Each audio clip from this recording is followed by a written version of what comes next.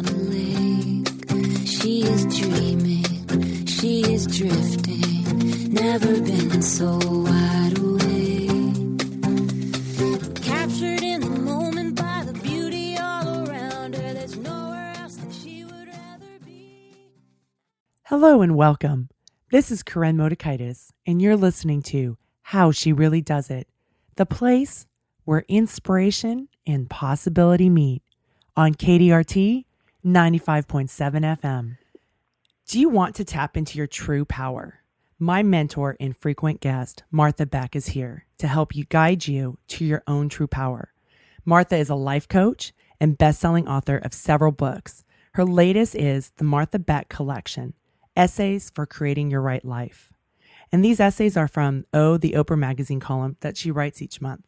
Martha, hello and welcome back. Hello. Thank you so much for having me. It's always a pleasure. So I really wanted to talk into this tapping into our own true power. And first, can you share with my listeners the powerless statements or powerless beliefs that tend to get in people's way? Sure. It's interesting. Maybe your readers or your listeners have heard of something called learned helplessness, where they did an experiment where they put dogs in cages and shocked their feet. And some dogs had a way to get away from the shock. And other dogs, no matter where they went, the shock was still there. And when they opened the cages, what happened was the dogs that had been unable to escape the pain did not even leave the cages. So they thought they were helpless. And a lot of people grow up that way in a family, for example, that they can't leave as little kids, and then they feel helpless forevermore. So they're caught in a cage, and their language reflects it. So anything like, this happened to me, as innocent as it may seem, is less empowering than, I wonder why my soul invited this teaching or whatever. That sounds very New Age. But if you can find a way to frame language that is not passive, you actually prime your mind to learn to get out of its cage. And you'll realize that almost everything that you feel stuck in, you are stuck in because of learned helplessness, because of your mind. So stop using I can't, I have to, I don't have time, and start using phrases like I choose to, I choose not to, or I'm giving my time to something else. Martha, would the phrase I should be also a form of learned helplessness? Definitely. Yeah, good luck with that one. Because if you're saying you should be doing something, you're not doing it. And just the phrase, I should. So in AA groups, they say, you're shoulding all over yourself. Because it really has a toxic effect, rarely does any good. If you think you should do something and you're not doing it, flip that around and see if maybe there's a reason that you shouldn't be doing it. Okay. Ooh, that just helped me with a task I've been putting off. I'm like, holy crap, I'm not supposed to do that. That's why I haven't been doing it. I love this. Corinne, you're a genius. I'm always glad to be of help, Martha. Always glad to be of help. So I want to go into that real quick, though, because when, we can talk about that on the air, right? Or you can write about it or give a talk, in your speeches. How does somebody apply that when they go, well, I don't really want to do that, but it's on my list, or it's something that I need to do? Well, you start to realize that you make the list. You really, truly create that list. So if you say, I should go get a mammogram, which is not a pleasant experience, especially if you're a man, but let's just say you're going to get a physical checkup, you can say, you know what, I'm going to take that off my list. I choose to do something else. I realize that my risks are higher and it might not be a wise choice. That's really different from saying, I have to. If there's something scary like that, you'll probably end up, if you have empowerment language, saying, I really don't want to do this, but I'm going to choose to do it for my health's sake. And that's a really different psychological perspective than saying, I have to, I have no choice. That have to, that trap of language is actually experienced by the body as extreme stress. And that is likely to cause you all kinds of physical and psychological degenerative illness. As you said that I choose to, I could just feel off my shoulders, all the tension coming off my shoulders. Oh, really? Yes. That's awesome. Yes. And that the body relaxing is the sign that you found the truth. And it's really important to do that because the truth sets us free, literally. Mm-hmm. And so I really want to get this clear for my listeners. It's not about saying, oh, well, I don't want to do the mammogram, so I'm not going to go do it. It's nope. If the mammogram is important to you, right? Exactly. Then you will find a way to reframe it so that there's less drudgery to it and it becomes more of a place from empowerment. It's not even so much drudgery with that. There's fear, but there's also courage. So I'm going to choose to look this in the face. I know that I have a choice, but my choice is to do this even though it frightens me. Can you feel how empowering that is? That is the hero's statement. Mm-hmm. I choose to do this even though I'm terrified. That's Jesus in the Garden of Gethsemane saying, I really don't want to do this, but if this is the way it's going down, I'll do it. And I love that too because it's honest, right? It's not saying honest. Yeah, it's not whiny. It's not victim-y. I will tell you, I just wrote a column where it's about how to deal with toxic people in your life, and I compared it to having pirates sail up to you on board a ship, and you have to deal with them. Then the whole metaphor was of being pirated at sea. And the art director said he would rather do it with a picture of a plant being strangled by weeds. And I said, that will not do. I went to the mat for it because it's like, if you have an image in your mind of something like a plant that cannot move, mm-hmm. you will behave as if you have no power. So even the metaphors we choose, whether you see yourself as a hero or as a victim, the flower being choked is a victim. The captain sailing the ship away or fighting the pirate is no victim. And that is a crucial difference to think of yourself as the captain of your fate rather than the helpless plant being choked by weeds. Oh, I love that. And you're saying that by using your language, that can help you redirect. Oh, absolutely. The way we think is through language. It's something called linguistic epistemology. The way our minds are constructed is through the way we tell the stories of our lives, and we tell those stories through metaphor. So anything you think, oh, I need to do this, think of a metaphor. Like, I'll do it with you so that the listeners can hear. So what's something you feel like you have to do even though you don't want to?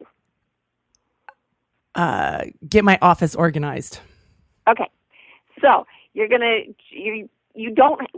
are really clear that you don't have to organize your office. The world would not stop spinning if you chose not to. Hence the reason it is the way it is. Exactly. So it's fine. Everything's going along great, and you have a disorganized office. Now, when you think of your disorganized office and cleaning it out, and if I say to you, what's that like? I'm asking you to think of a metaphor that's like the cluttered office. For example, it's like going to the dump and mm-hmm. looking at the stacks of garbage and just being overwhelmed. Mm-hmm. Or it's like having a fight with someone and thinking, I don't want to go near you. What does it feel like? It feels heavy. So already it's a metaphor because heavy is a sensation that can't be an activity. So you're already calling it by a metaphor as it's a heavy object. Mm-hmm. Okay, so what is a heavy object that you can think of? A boulder. Okay, so it's like a huge boulder. Now we're going to change the metaphor a little bit. What if your office, instead of being like a huge boulder, is like a party of people who are associating freely and happily with each other, and it looks chaotic, but actually it's a joyful creative process. Okay, I can get that. Yep. I can see that. Yeah, and this is arbitrary. You need to come up with your own metaphors. But if you look at it like that, it suddenly will start to feel a little different for you. Mm-hmm. So when people tell me, for example, I was dealing with my friend, the horse whisperer, who had issues with money. And I said, well, what is money like? And she's like, money is like this prize that I have to go win every day. And I said, well, what if money is like a horse and it really loves playing with you? And right then I noticed her energy shift around money, and she started making more money almost immediately because of the metaphor she was carrying with her in herself. I mean, the metaphors you live by shape everything. So examine them, change them, tell a different story. That's our whole coaching thing, tell a different story. Yes. And a true story. Yes, a truer story, because if something feels heavy and dark, it's not the truth. The truth sets you free. So if it feels freeing to you, that's true. Mm-hmm. And I don't mean freeing to like go out and, be selfish and molest people or whatever, because that doesn't feel like freedom either. What feels like freedom is anything that causes the body and the true inner self to kind of go, and the one you have the most access to is your body. So look for a truth that feels easy and light in the body. One of the things, Martha, I talk with my clients about is being in alignment with yourself, right? Mm-hmm. Being in line with who you are. And then that's that feeling. So and because I do think people think, oh, well, if I go in this route, I'm going to be really selfish, but we're not, because most of us aren't selfish by nature. You can tell me where I'm wrong with that, but sorry. Go ahead. Go.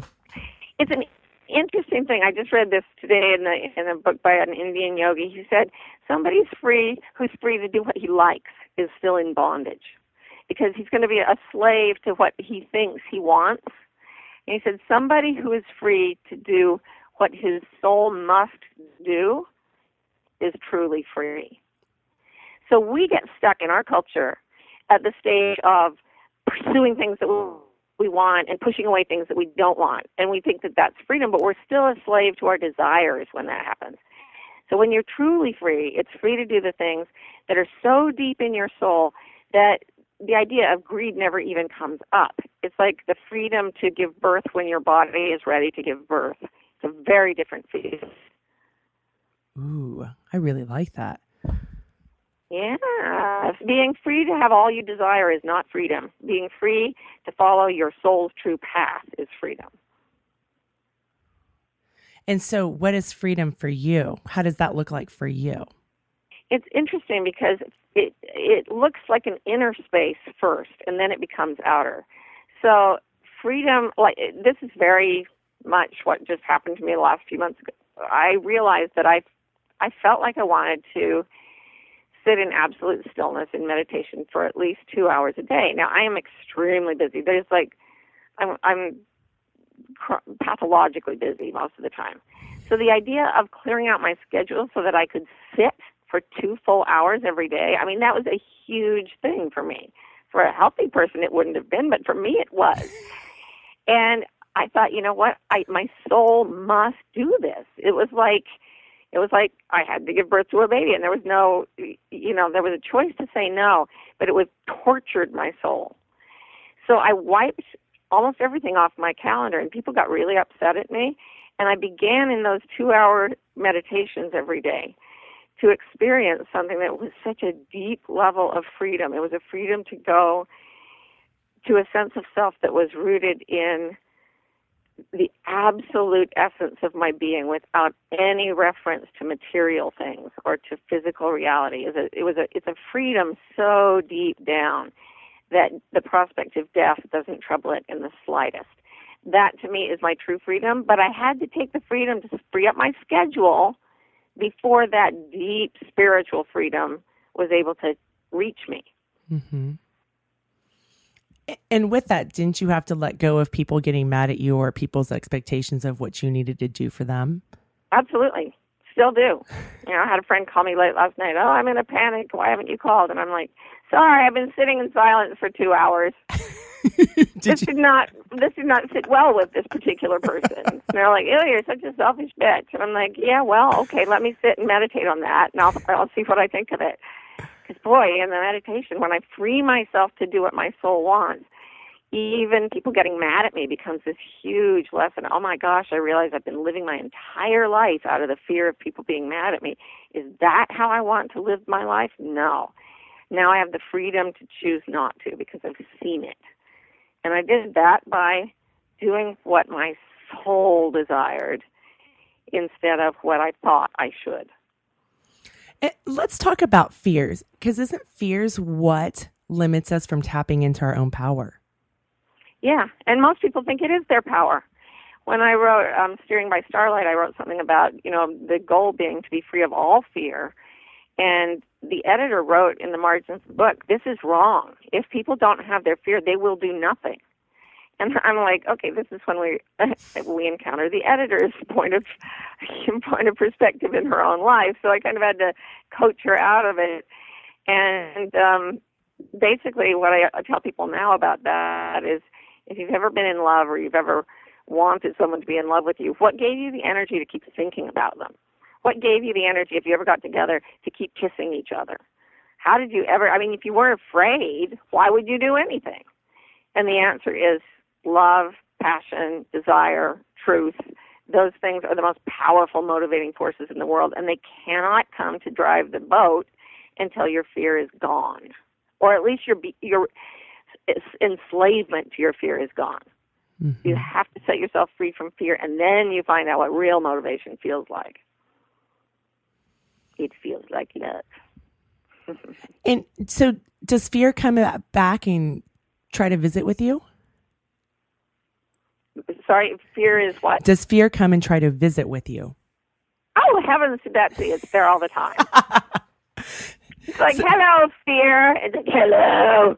I'm like, you're looking really weird today. I do what I say. And I'm like, well, let me think about it for an hour. And I can sit there and I have the most absolute panicky desire to get up and just run and do anything, and I will not move. One example is I went and talked to Deepak Chopra's wonderful retreat in Canada a couple months ago, and I was putting on high heels to give my speech, and I thought, wait, why am I putting on these shoes? They're not comfortable. Am I putting them on because I love pretty shoes? Because I've done that before, and that I think is worth it. I thought, nope, you know why I'm putting these on today is fear of what people think of me if I don't wear heels. So I put on cowboy boots. And I went there, and the organizers were aghast. They were like, you're wearing cowboy boots. Okay. And I'm like, sorry.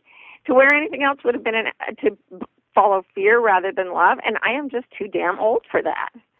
So instead I got up and I told the audience why I was wearing cowboy boots, and they all cheered. Because they don't want to be a slave to their clothing fears either. So, and it sounds like just showing up and talking to fear or showcasing the fear can help the fear not embody you. Yeah, you sit there and you watch the fear, and then you see that the one who is afraid is this small, sometimes an inner child, sometimes just a terrified inner adult. And you give compassion, consideration, calm to that terrified self, and then the fear dissipates. Sometimes it comes and goes. It's just, I love this quote from the feminist Audre Lorde. The more I am willing to use my power in the service of my vision, the less it is important whether I am afraid. Ooh. It just doesn't matter. Fear is just like, it's the horrible, nasty, grumbling psychopath that you've got in the back seat of the car of your life, and it's just going to sit there and scream bad advice the entire time. You're just going to have to live with it there. Well, sorry. No, I think this is great. So do you think when we're in service, the reason that we get so motivated in service is because it's coming from a place of love? Yeah, if we do it for that reason. If you do service from a place of not love, then it's very toxic. I've had people say, I literally had someone say to me, a celebrity called me up and said, another celebrity is getting all this publicity for doing a thing in Peru for the indigenous people. I got there first. I had Peru. Peru was mine. Why am I not getting the attention? And I was like, seriously? That's why you did it? Well, that's why nobody paid any attention. It looked like service, but it was actually service to your own ego and your desire to look like a wonderful, compassionate person. Reality does not go well with those little deceptions, and people don't buy them. It has to be real. Ooh, I really, because you hear a lot of times people's talking about being of service, but the being of service really needs to have that underlaying of love behind it. Yeah, and you will be guided to the things you're supposed to love. Like at a certain point, Oprah said, look, I'm really proud of all the people doing all the wonderful things in the world, but I have chosen to focus a lot of my humanitarian efforts on Black female children in Africa. I've chosen sort of a niche for my giving in the world even though she gives to a lot of other people too. But her soul guided her to make that choice, right? Mm-hmm. And we all have to choose where we'll serve and in what capacity. And generally, your life has prepared you to want to serve where you're supposed to serve. So follow your heart in choosing where to serve, and then it'll come from that place of deep, deep passion and love, and you will not have trouble getting energy, getting money, getting connections to work. Everything will follow that passion. And how do you find that? How do you connect with that love? It's always through acts of self-care and self-healing. And this is something I really learned when I was doing research for the book I wrote that was about sort of the healing traditions of different places, of shamans and medicine people. I went looking for people who could actually heal things, like who could make the magic work.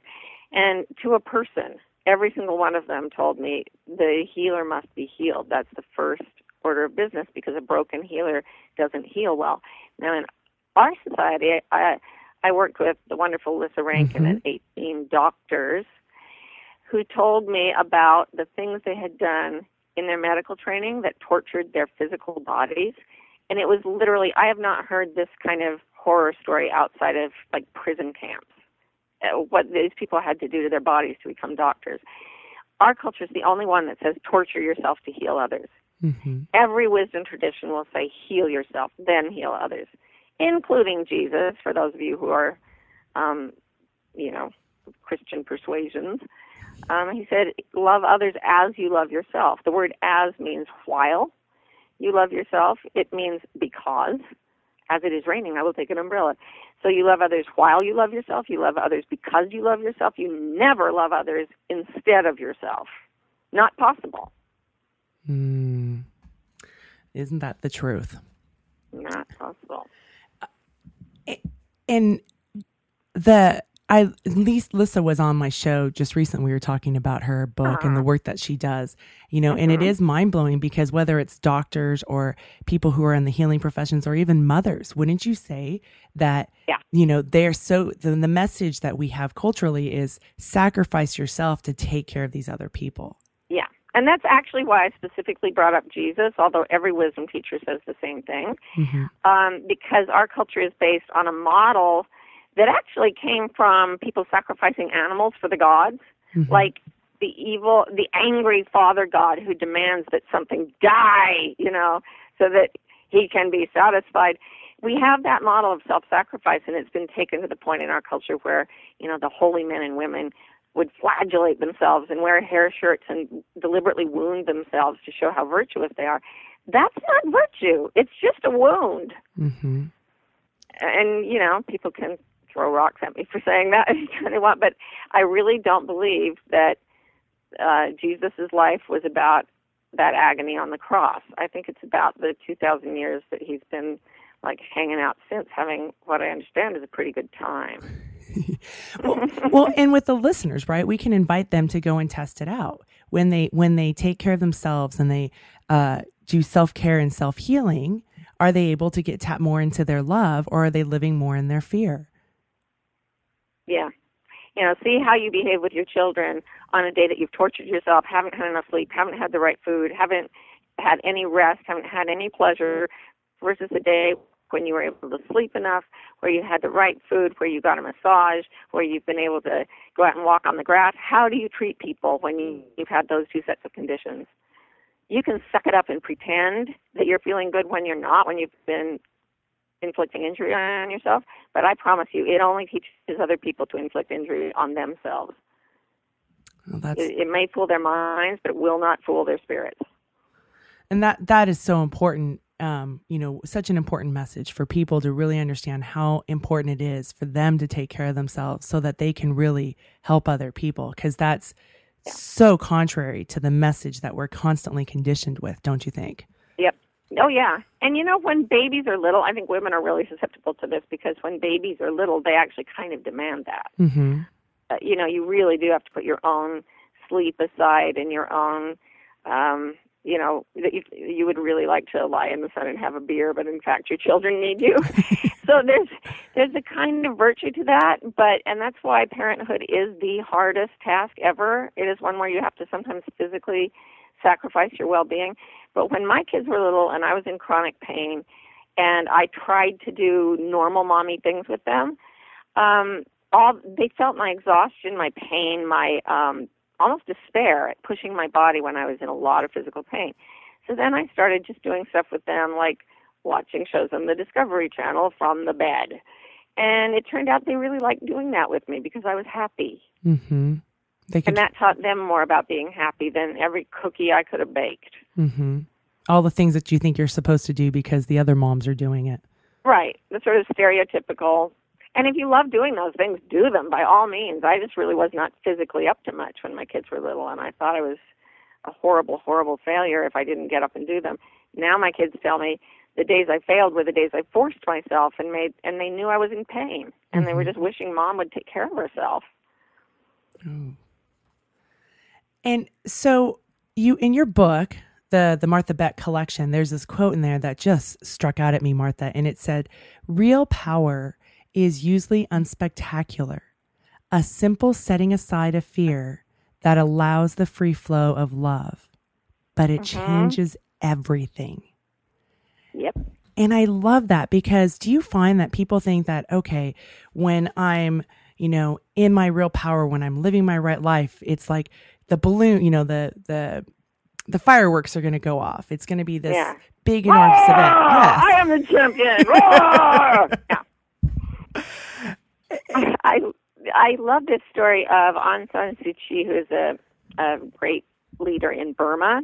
Her father was the president or the prime minister of Burma, and then he was assassinated, and she took up the leadership, sort of de facto leadership of the country in his stead. But the army was still against her, and she was under house arrest for years, won the Nobel Peace Prize.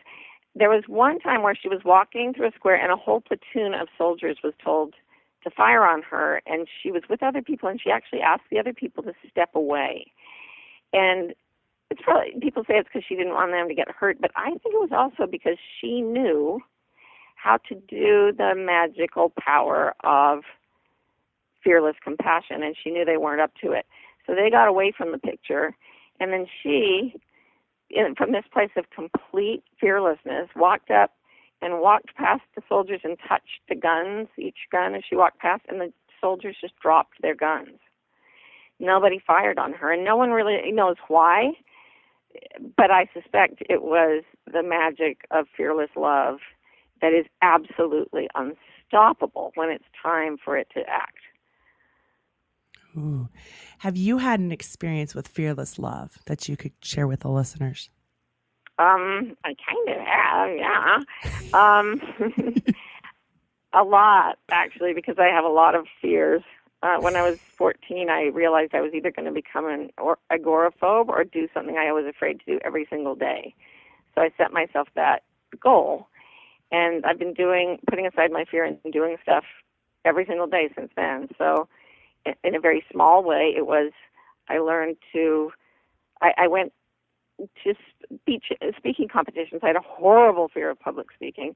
So I started going to debate meets and joining in that, and it really became the source of my ability to get up in front of people.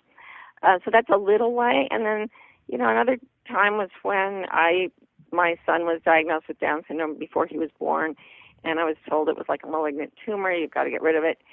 And I went, and I really, at 25, said, this is my decision to make. I'm not a victim. I can do anything I want. I would accept anything morally. What would I do if I had no fear? And the answer was, I love this baby already, and I want him in my life. And I was destroyed with fear. I mean, did not sleep for a very long time, grieved for a very long time, but it was one of the best things I ever did. I had goosebumps when you told that story. Well, what about judgment from others? Because especially with Adam's diagnosis, there was tremendous judgment. Tons. Right. Oh, and other things I've done. Hello. The book I wrote about religion, not popular among members of my former religion. I can't even tell you how unpopular. I got death threats for that, and that was very, it was very much every single day during the writing of it, put fear aside, put fear aside. What would you do if you had no fear? What would you do if you had, it was just constant. So, what was the question? And how do you handle the judgment from others? Yeah. I came up with something recently. I was writing another book, and I was writing about my son, Adam, and I said, here's what I feared and here's the truth. And what I feared was my son would have a blighted life, blah, blah.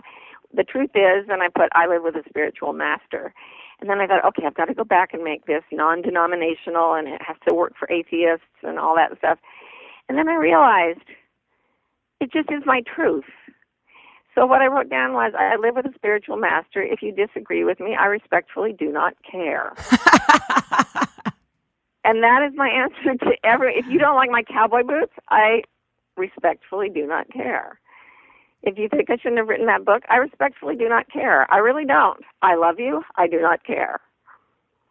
And it's because I don't care what you think that I'm able to love you, no matter what you think of me. Mm-hmm.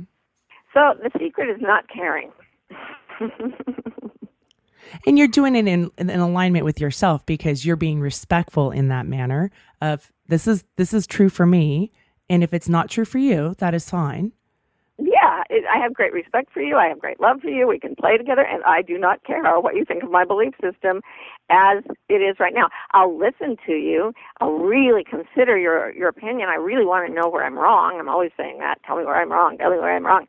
But if something feels really right to me, I'm just not going to, I just don't have time to pretend it's not right for me, mm-hmm. because I'm afraid of what you'll think. I just respectfully do not care what you think.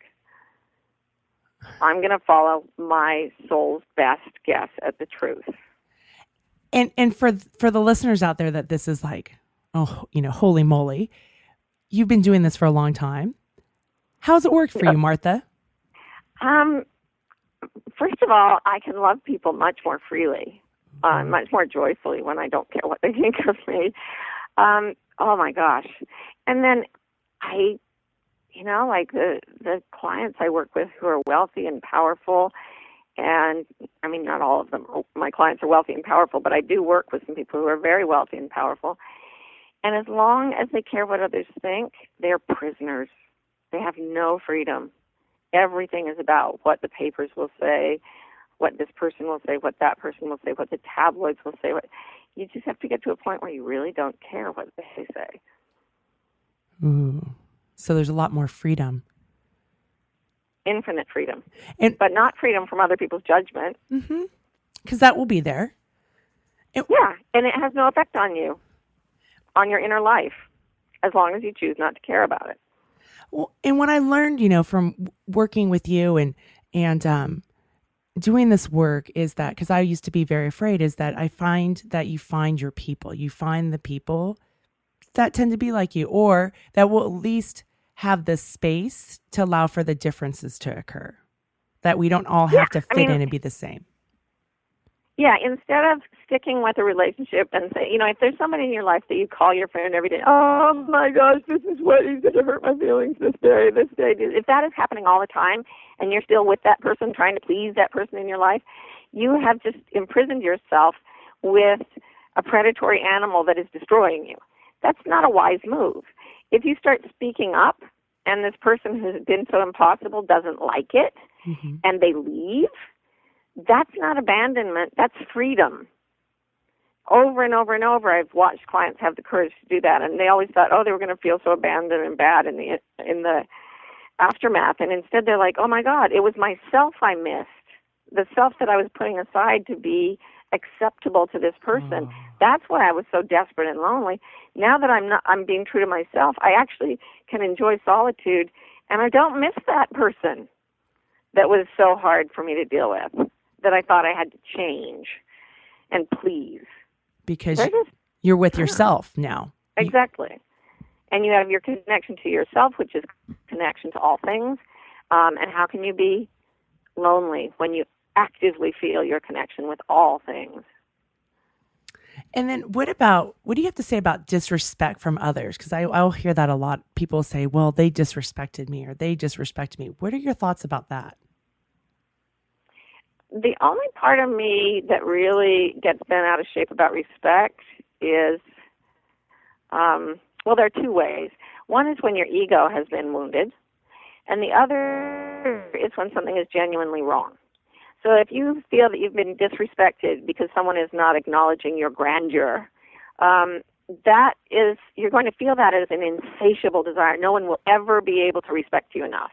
Mm-hmm. The other kind of respect is if you're standing on my foot and I ask you to leave, to put your, step somewhere else so my foot is not crushed, that's asking you to respect my space. It comes as a repair of the boundary and so healthy anger is a God-given emotion that repairs a boundary that has been violated. So if somebody's disrespecting you actively, like impinging on you in a way that you know is not just, your soul will tell you to politely, firmly, maybe even physically, protest and change that situation. But if you're just thinking, I just don't get any respect, that's probably your ego, and you need to just watch it and smile and see that it is insatiable and go on with the part of yourself that can achieve peace. And with the person that may be coming in to you and trying to hurt you, is that also your responsibility of setting up boundaries? Is that what you mean by protesting? Yes. Whatever you can do. If you're in prison and somebody is abusing you and you can't get out, there's really no option for you except to find inner peace, like deep inner peace. That's an especially challenging situation. But in most of our lives, the people who are, what we see as constraining us and treating us disrespectfully, are not that much more powerful than we are. And if we're willing to claim our space, claim the boundary, find the thing that restores justice and say, look, this is not working for me. It feels very wrong.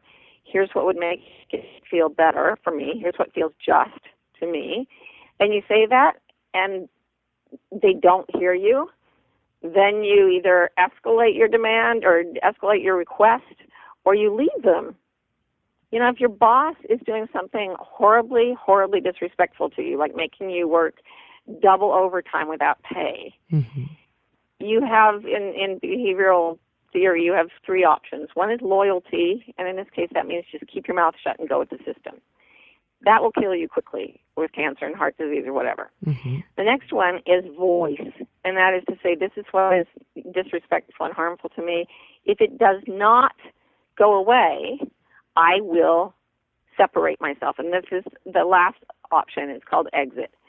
And voice has no power without the threat of exit.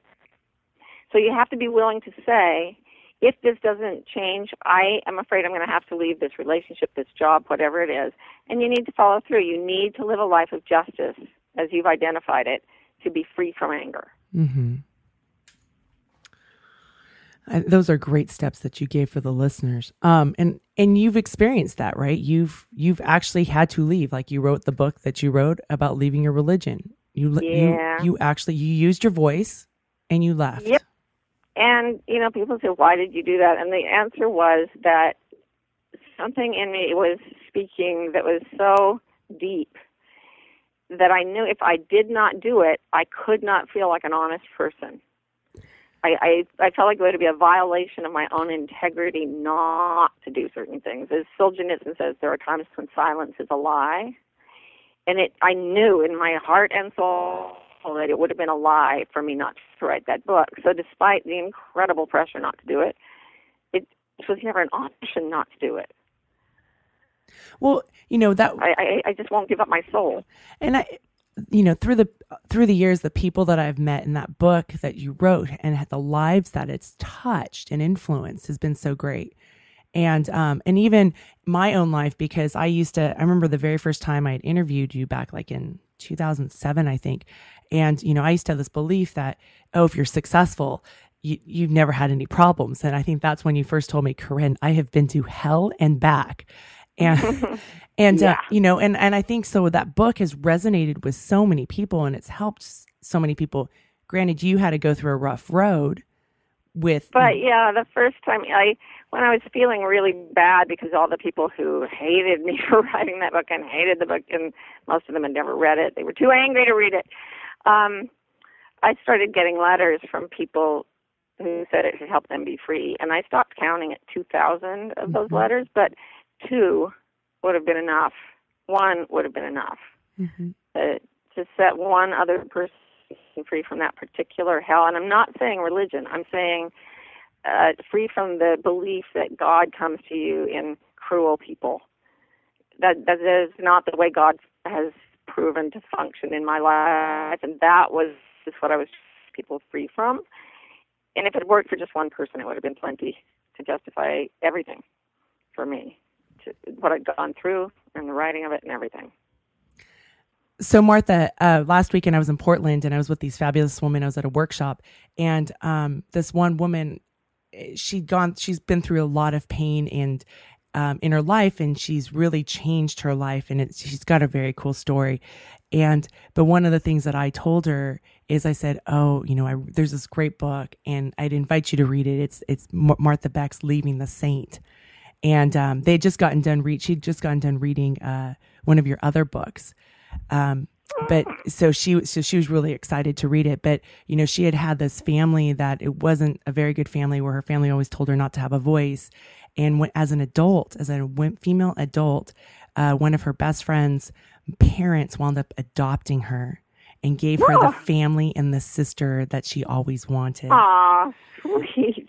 And then that's awesome. So your work has helped people, and I know that book, just from the people that I've come into contact with through the years, has helped people. You have that evidence. And so I guess I invite the listeners to think that sometimes we'll say, well, who am I? Or I don't want to face this fear. But we never really do know how we can affect others, do we? Yeah. And that was the least powerful story of my life. It was like I felt more disempowered there than ever. So what can a 5-year-old girl do? Because I was still there was a part of me that had experienced trauma at 5, and it's like that was the least powerful moment of my life. But giving it a voice ended up being the most powerful, influential sort of stance I'd ever had to take, and it was not easy. I'm a huge people pleaser, and it did not become suddenly easy for me to stand against all the people I loved and say, even if you don't want me to tell this story, I respectfully do not care. I want to talk about, so can we now segue into kind of approval? Because on the side of the worrying about judgment from others, there's the other side where I used to be what I call an approval whore. Like I was always out there doing this monkey dance to try to get people to like me, right? And it may be, I think it's still kind of the same thing, isn't it? As worrying about judgment, it's you're trying to get people to like you. It is. And it's like, I said earlier that somebody who's free to have everything they desire is still a slave of desire. Every mystical, every spiritual tradition talks about the fact that you can get to the point where you are free from the desire for approval and fear from the fear of judgment. So every time you live your life trying to pursue something and you feel that grasping sensation of wanting it, whether it's approval or money or whatever, you can know you're really in service of your ego and it's not going to make you happy. On the other hand, you can focus completely on fear. I'm afraid of being abandoned. I'm afraid of being disliked. I'm afraid of what they'll do. Then you not only get no pleasure, your life is dominated by fear, and it never makes you happy. So seeking approval and fearing judgment they're two sides of the same coin, and that's what you have to free yourself from with contemplation, with reading, with self-development, with everything we do. And what do you do to free yourself from approval? I do things that cause people to disapprove of me. No, the big thing I've already said is to become the witness of your own fears, to watch without necessarily moving in any way, except to observe your own emotion. And after a while, you realize you're not the one who is afraid. You're the one who's watching from a place that cannot be harmed. And at that point, you're no longer a slave of the monkey mind. You're more like a sane, happy person who has a crazy monkey for a pet. The monkey's staying, okay? Let's just get that clear. The monkey will always be there, but you can be a person who is very sane and is in really good control of your crazy pet monkey. And it's not a reflection of you. No, it's a reflection of the way the brain is structured. Okay. So approval seeking, just notice it. Notice the grasping, ickiness. You called it approval horror. That feeling I'm prostituting myself to get someone to like me. Very, very clear. And just when you do that, oh, there it goes again. And then choose to respectfully not care what it advises you to do. And that will help with that graspy energy that we feel when somebody is trying to get our approval, because it doesn't feel good. It's the ickiest. No, that's the irony. Is trying to get everyone to approve of you makes no one approve of you. And then, I guess one of the things that I wanted to talk about was inner voice. And is inner voice the same thing as the language that we talked about earlier? Well, there is the inner voice of the harping critic, and then there's something that is beyond words that is just a knowing. And voice is almost the wrong word for it because it doesn't speak verbally, but it is something that we experience as a message to the heart. So in that sense, it does speak, but it's nonverbal. It's a deep, deep, deep knowing. It's the way you know that you love a person you love. It's that kind of knowing. It's not something you logically prove or you're doing it because it's something that you feel deeply, but it's also not just an emotion. It's a knowing. I can't really be more specific than that, but I think almost everyone's experienced it, if only in moments. Well, if you've had a relationship or if it's just something that drives you and it may not even make logical sense, but it just, you want to be there. You want to do this. Yeah, it might be something that you put in your house that you just thought, I need that in my space. And you don't know really why. Little decisions like that have the same energy pattern as big decisions like whom you're going to marry or what you're going to do with your life. But if you practice feeling that sense of knowing what's right for you in the little ways, then when it comes to the big things, you can sort of laugh in the face of others' disapproval and do what's right from the soul. When I started doing Bikram yoga about 4 or 5 years ago, I just went with my husband once as a date. And then I decided to keep going back, and it was so strange. That is literally a hot date. That is, yes, it is a hot date with a hot man. But and I continued to go, and it did not make sense to me because I don't like to be told what to do. I don't like stinky, smelly rooms. I don't like the heat. There are 90 degrees. Yeah, yeah. There's so many things I didn't like. But I kept going. And that's what I'm linking to, this like knowing. It's like there was something that was literally pulling me out of my bed to say, no, go to the 6 a.m. class. Yeah, I love it when this is the way I started meditating for hours at a time. It was like there was no reason to do it. There was every reason not to. I mean, I've got so many other things that people want me to do. And it was like, we just used the word voice, but it was like a magnetic sensation, like a very intense super magnet pulling on me. Like there was no denying it, and it made no sense. And I love that stuff because that's always when the best things happen. That is. No, that's so great. So voice, or just a sense of knowing, and it's out of the language. It's out of that left brain. Yeah, you actually know it because it feels like peace and it feels like freedom. It is not always comforting. Very often it comes with enormous amounts of fear. What will people think? How will I do that? Oh, that scares me. That's too hot and whatever. But it will come with a sense of peace and a sense of liberation. That's how you know it's the soul. Yeah, because I can't say that Bikram yoga is comforting, or it's... No, I mean, working out in general is not always comfortable. Sometimes it's intensely uncomfortable. But what's the net effect on your life? Does it feel like freedom? Yes. The net effect. Yes, my brain does a lot better too.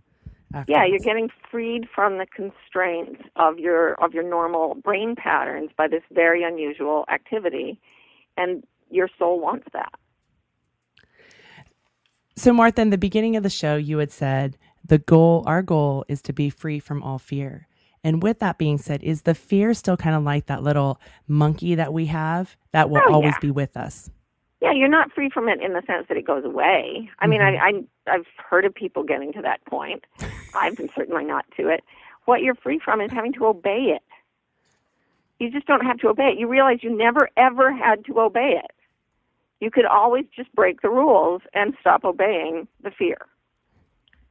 And people might not like you for it, and you might go through some scary times, but I guarantee you, you will live closer to your true destiny if you don't act on fear than if you let it command your entire life. Well, I mean, don't you think your life has changed so much because you were willing to face your fears and to write the books and to speak what you needed to say? It was a decision I made that day I was 14 years old. I will choose to do every single day something that scares me, every single day. And I was so phobic and so anxious and such a mess. And I would say, oh, that scares me. All right, there's a reason to do it. Seriously. And then when you get used to things, they stop scaring you. So that means that to find things that scare you, you have to do bigger things in order to keep that promise to do something scary every day.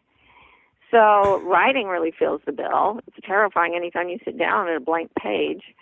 But when that doesn't happen, I still find a way to accept doing something that frightens me every single day. Do you ever That's freedom. Do you ever get tired of finding those things? I get terrified sometimes. Tired? No, I never get tired of the challenge. The way I never get tired of skiing. Sometimes I get tired during a day of skiing. Mm-hmm. But the thrill of skiing for me, for those of you who don't know ski, is that every time you turn downhill a little, your skis speed up, and it feels like you're going to crash for just a fraction of a second, even if you're a really good skier. And then the skis, if you hold your form and lean into the very direction you're afraid to fall, then the physics of the skis come around and bring you back into a curve and sort of rescue you. And it's like second by second by second, you go into fear and find your way out. Go in, find your way out. Go in, find your way out. I never get tired of that. Well, and I thought one day I realized when I was getting ready for a radio show, and I always get nervous, because you never know what's going to happen or how that's going to connect. It's every week, it's a new thing, right? Yes, I tend to start swearing like a pirate in a minute now. and I think about, one day I said, oh my goodness, Corinne, this is just like when you were a swimmer. All those years, it was, you had to show up and you went to a swim meet or you went to practice and you didn't know, were you able to accomplish what you wanted to, Yep. What were you going to do? And I remember thinking as a swimmer, it's like, okay, I will be done with this at some point and then I can go and just live in the promised land. But without making Good luck with that. Yeah, without making that conscious decision like you did at 14, I have found things like the radio show or lots of other aspects of my life where I'm showing up to a lot of uncertainty, which brings my fear. And then I work through it. And afterwards, I'm like, I feel that better. It's like J.R. Tolkien when he wrote Lord of the Rings. He'd written a lot of academic papers, and he'd never been afraid. But when he sent off his manuscript for Lord of the Rings, he wrote to a friend, I have put up my heart to be shot at. Ooh. And that's how you know that you're really on your path, that your heart is in it. And there is no way to do that without being afraid. Oh. And Jesus himself was afraid of his own mission. And he did it anyway. So feel the fear and do it anyway. It's kind of a good rule for life. All right, 2 takeaways for listeners who want to practice living in their true power. First, get still and find out what your body wants you to do, what causes relaxation and opening and excitement in the body, even if you're scared. Secondly, work on respectfully not caring what anyone's reaction to you is. So as you start to become more and more aware of the messages from your soul, you become less and less inhibited by fear. And then the soul says, aha, she's listening, he's listening. And it starts sending more messages and giving you more feedback. And life can become a huge joyride if you just do those 2 things. Martha, thank you so much. Thank you, Corinne. It's always so much fun to talk to you. Thank you.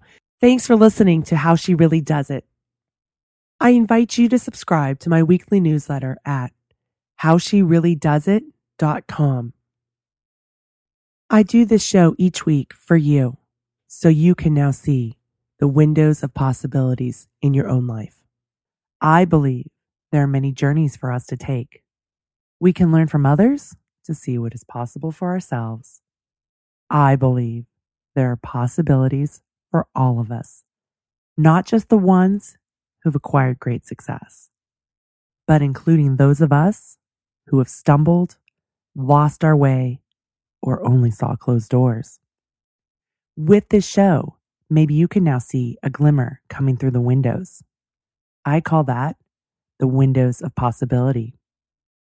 Each week, I bring a guest who represents those possibilities. They too have had their own struggles and uncertainty, yet somehow they have found their way. My guests are an example of what is possible when you continue, when you learn, leap, fall down, and get back up. I invite you into this space so you can ask yourself, if that is possible for them, what is possible for me? Really ask yourself that. I would love to connect with you. Please join me at www.howshereallydoesit.com. And thanks for listening today. On a lake, she is dreaming, she is drifting, never been so wide awake.